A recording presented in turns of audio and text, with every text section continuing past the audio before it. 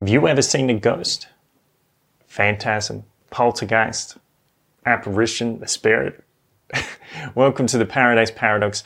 The other day I interviewed my buddy Juan Galt, and at the end of the interview we started getting off track talking about Bitcoin stuff and ended up talking about ghosts and also about how it relates to atheism, if atheists are precluded from believing in ghosts. And then we talk about a few of the creepy experiences that we've had, Juan there in Prague and me in Mexico and even in Australia.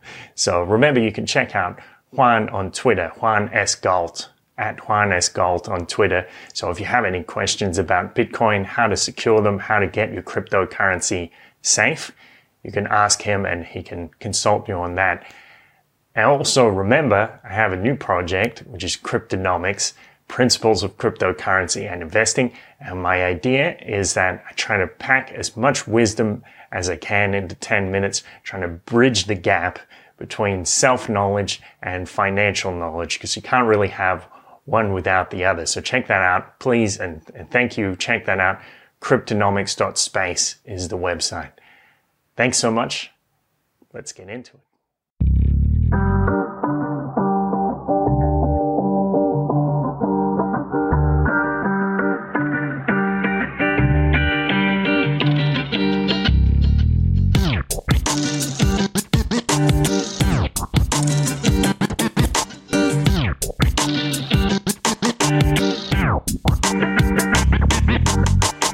Cool. All right. Do you want to talk about ghosts?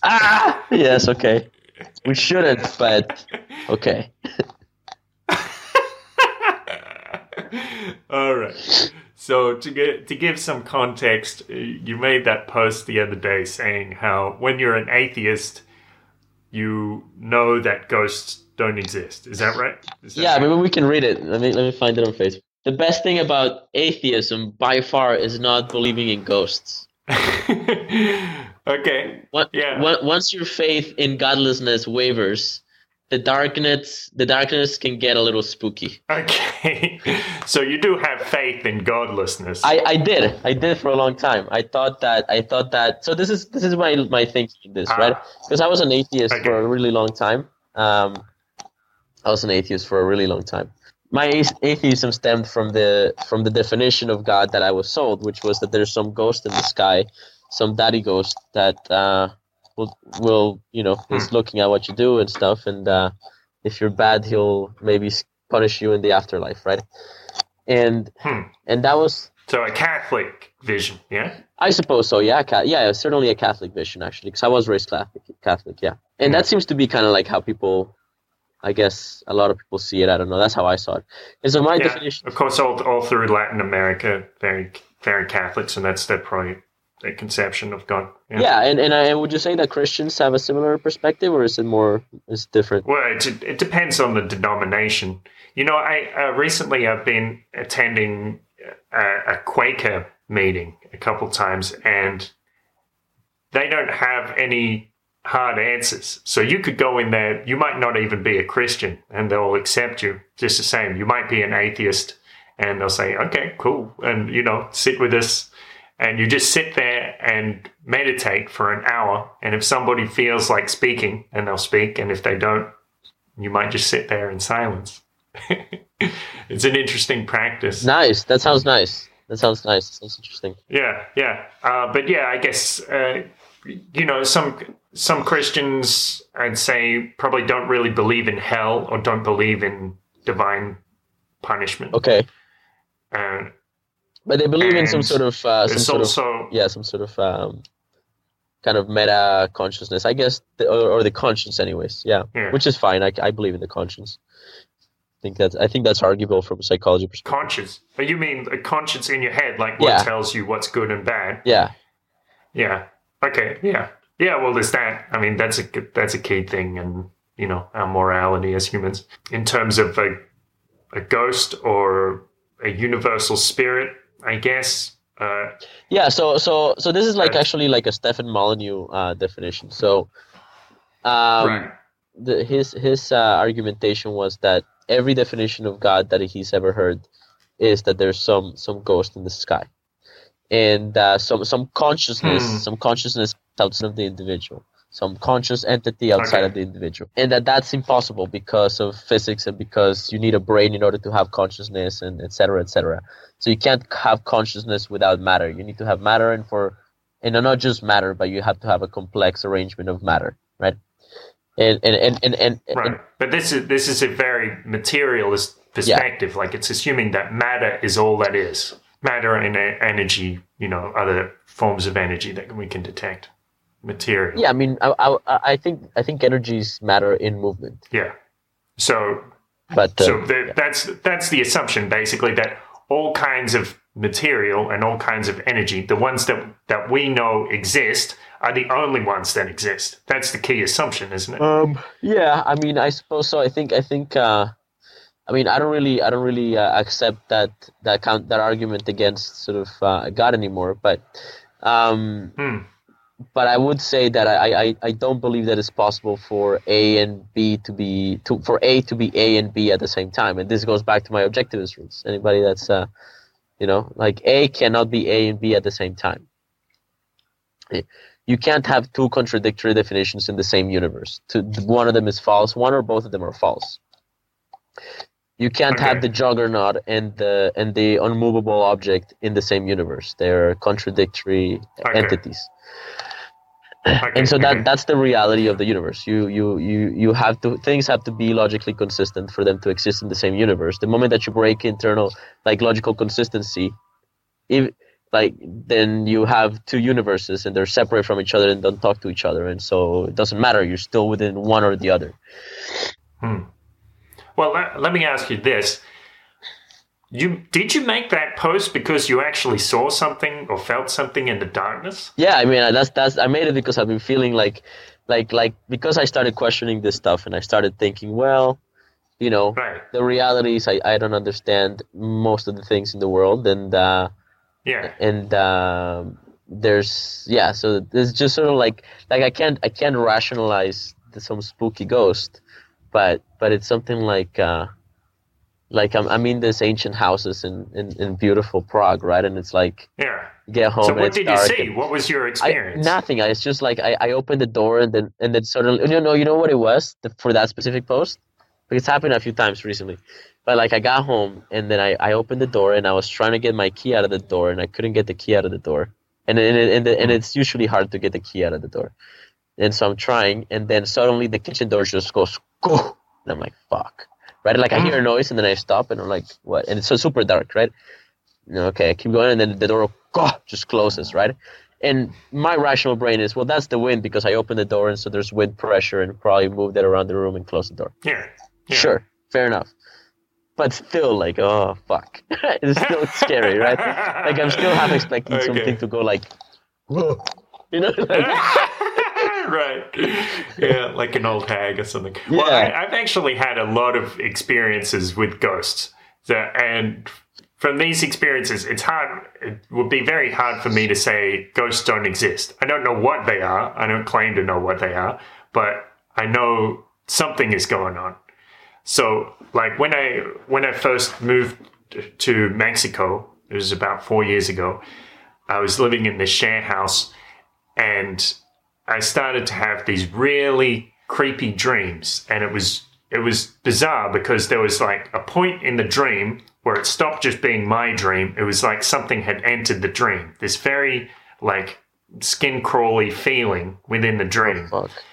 Yeah, and I had this weird dream. The short version is I was looking at a picture on the wall, and my friend was pointing at it and saying, "Oh, you look so handsome in this photo."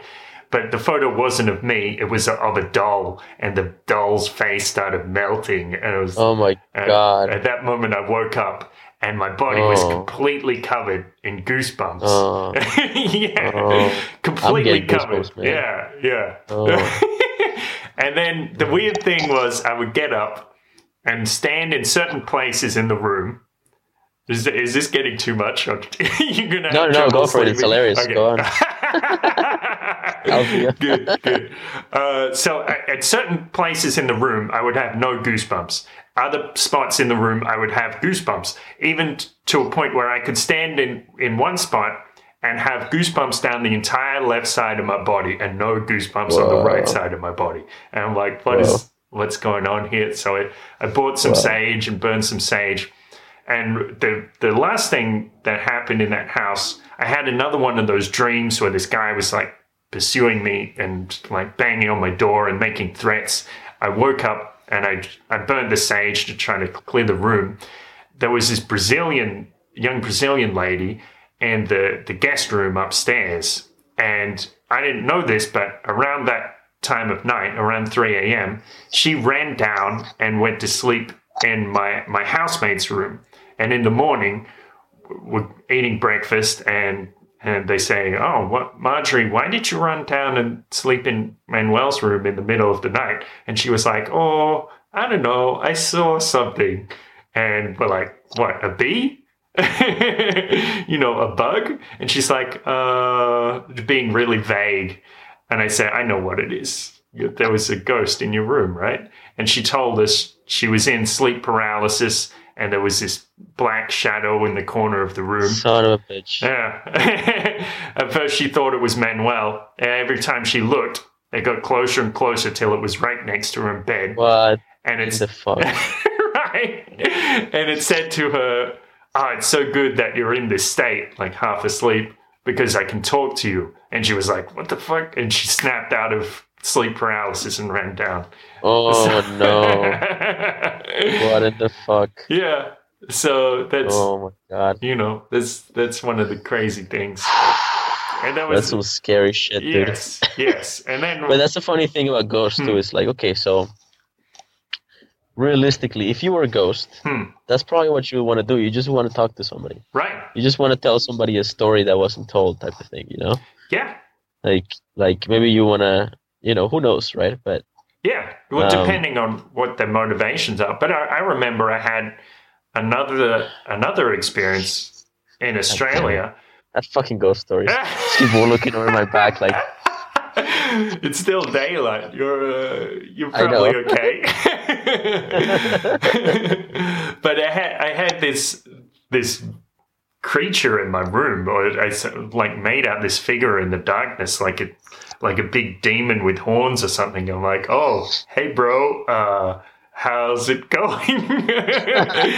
And he's like, "Good to see you. You invited me here, don't you remember?" Who knows? You saw this? I saw something. I could make out some kind of figure in the darkness. And you could hear the voice? Not with my ears, but like in my mind. In your head. Yeah. So wow. I started meditating and wishing it well and saying mantras and stuff. And nice. And I started. That was a weird experience because as I was chanting the mantra in my mind, I saw these figures come out and float up into the room, and it looked like a mandala or a fractal spreading across the room in the darkness. Anyway, then a few weeks later, that same creature came back and is like, "Hey, thanks, man. Like this is my conception or what I gathered from it. It was like this spirit had been living as a force of evil for thousands of years, and nobody had ever thought to just be cool with it, like just to welcome it. And when I did that, it gave him this whole different perspective. Anyway, I don't know if this is, within my head or if it's, it's like a hypnopompic experience or something like that, like a dream before you fall asleep. I can't say that these things have any independent reality, but I do know that they happen. And sometimes they can be interesting and meaningful, like I was saying to you, just like with dreams. Yeah, well, I think that's the bottom line. Like it doesn't matter whether the thing is outside of us or inside of us, because in a sense, like our perception is deeper than the material outside of us. Like we have this amygdala, and this amygdala is actually kind of like an eye, but it's an eye that doesn't receive light from the outside. It gets stimulation from the brain, and so it simulates vision inside of our brains. And our brain is reacting to a bunch of stuff, right? And it's co-creating with a bunch of stuff in the world. So if you see something, whether it's in your head or outside, it exists nonetheless, because we are made of the world. We are part of the world. We are, the structure of the world is within us. We are a fruit of the structure of the world. So, and so, whether like the fact that we might think of it as a ghost is a way for us to understand a complex process. Maybe this demon was some sort of kind of revenge story, or some sort of attitude that has run through your family or through your culture, or through or mimetically was communicated to you in Mexico or whatever, or wherever you were at. Yeah. And you addressed it you updated your system in a sense. You addressed this intent through these rituals, these ancient rituals that are meant to be a way for you to update these energies, and you resolved it, right? And like that's that, right? And it doesn't make it any less true. It's just true at a different layer. But yes. So that's how I rationalize it. It's still scary and spooky though. So, yeah. Well, this is the weird thing too. Like I've had plenty of spooky experiences, but when it's like when I'm in poor spirits, I will see these spirits in a negative way. But sometimes they come in a positive way. Sometimes they offer me advice. So it's kind of like there's a talk on TED where this woman was diagnosed as schizophrenic, and she would hear these voices, and at certain points in her life, they would be really negative or discouraging, or they'd try to curse her or tell her that horrible things are going to happen. But at other times, there would be like little guides, and she would have to decode the message, not take it literally. Yeah. That's a great point. So if there are ghosts, then there must also be angels, so to speak. Right. And so if there's a ghost, you just call on your angel, and you can hopefully bring a resolution to the conflict or whatever. Yeah. So thanks, man. Good talk. Yeah, good. So it's going to be a great podcast. Yeah. I wanted to thank you as well, because for that song, for the song that we kind of made together, that you gave me the ideas and that I was making for your movie. Just for context, so I made a documentary called Acapulco Settlers, which was about sort of the people that moved to Acapulco. And when I was creating it, I thought, man, it'd be great to have a really good song at the beginning. And so I reached out to you, and then I told you kind of what I had in mind, and then you created this incredible song, which ended up being kind of like the intro to or it was somewhere in the documentary. I just kind of put it in there. And then they used it for the promo material for Acapulco as well. And that's right. And then I performed that year, and the next year as well. Wow. And I had been trying to write something for a few weeks, and nothing was really coming together. But when you planted a few extra ideas in my mind about Galt's Gulch and Ayn Rand and stuff, that's it started to come together really well. So I was thinking about it before, and it's really funny how you can do little things, or just plant some seeds of ideas sometimes, and you never know what great things are going to come from it. So thank you. You're welcome, man. I'm so happy that it worked out well, and you're a great rapper, and I see you've been singing and you're doing musical things a lot, so that's good stuff, man.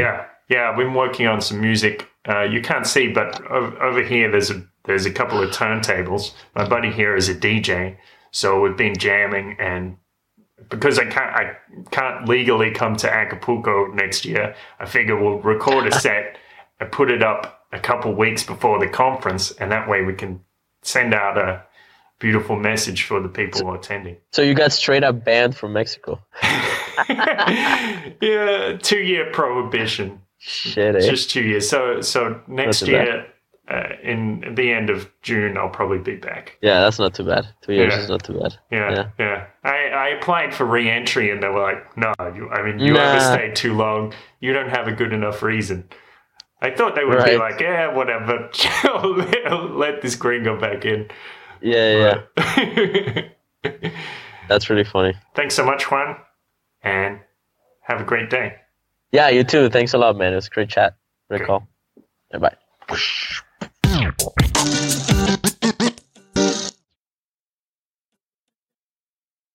Thank you for listening to the Paradise Paradox. Remember, you can check out Juan on Twitter at Juan S. Galt. And remember, please, to check out my new channel, Cryptonomics, Principles of Cryptocurrency and Investing, so keep yourself informed and learn the mental preparation that you need to become an efficient investor. So check that out. Cryptonomics.space is the website, and you can see the links on there to Facebook, YouTube, other social media sites. Thanks for listening. Have a great day and take care of yourself.